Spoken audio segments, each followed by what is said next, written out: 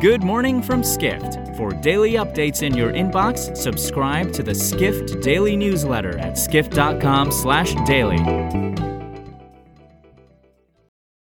It's Tuesday, May 4th in New York City. And now here's what you need to know about the business of travel today. Americans heading on vacation may have something more than just getting on a plane to look forward to this summer. With much long-haul international travel grounded amid continued COVID-19 restrictions, airlines are flying more large, twin-aisle jets on domestic flights than they have in decades, writes airlines reporter Edward Russell. Heading to Denver this summer, Delta Airlines will fly up to 3 Boeing 767s a day to the Mile High City from Atlanta in June, Cirium schedules show. Similarly, Boston, Miami, Phoenix, Las Vegas, Portland, Oregon, and San Diego will all see significantly more wide-body jets on flights across the big 3 U.S. carriers this summer than just 2 years ago.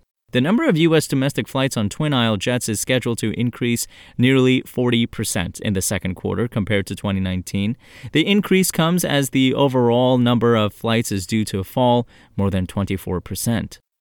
Next, the standard contract for Marriott's homes and villas business requires property managers to adhere to price parity rules, Skift has learned, and these are the same sort of provisions that European authorities view as anti-competitive in the hotel industry. To be clear, Marriott does not mandate these rate rules where they are prohibited by applicable law, according to the contract obtained by Skift. European Union countries have taken a much tougher stance on competition law in the online travel and hotel industry than their North American counterparts, barring Booking.com and Expedia from demanding rate parity for hotel offerings on rivals' websites. But the inclusion of an inventory and price parity clause in the homes and villas contract, as well as reports that Airbnb account managers pressure short-term rental hosts and managers to lower rates or face the penalty of seeing their listings fall in search results, suggests that such rate parity rules are creeping into the short-term rental industry, writes executive editor Dennis Shaw.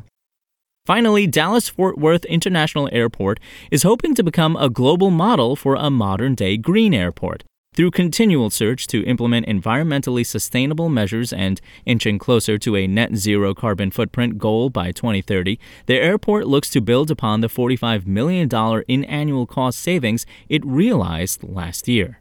Contributor Ruthie Munoz writes that the path to sustainability for one of the nation's biggest airports, which sits on 18,000 acres, came about 20 years ago with the discovery by the Environmental Protection Agency that the North Texas region and the airport's air quality were unhealthy. And as the airport began finding ways to reduce emissions, its savings increased. For little to no cost, the thermal storage system uses waste energy to supercool liquid during the night and circulates that liquid during the day to cool down the terminal, airport officials said.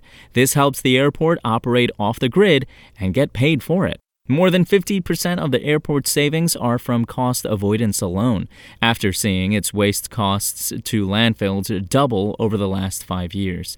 Dallas-Fort Worth implemented a construction waste management program that officials say is helping save money. For more travel stories and deep dives into the latest trends, head to skift.com. For more insight into the business of travel, subscribe to the Skift Daily newsletter at skift.com/daily.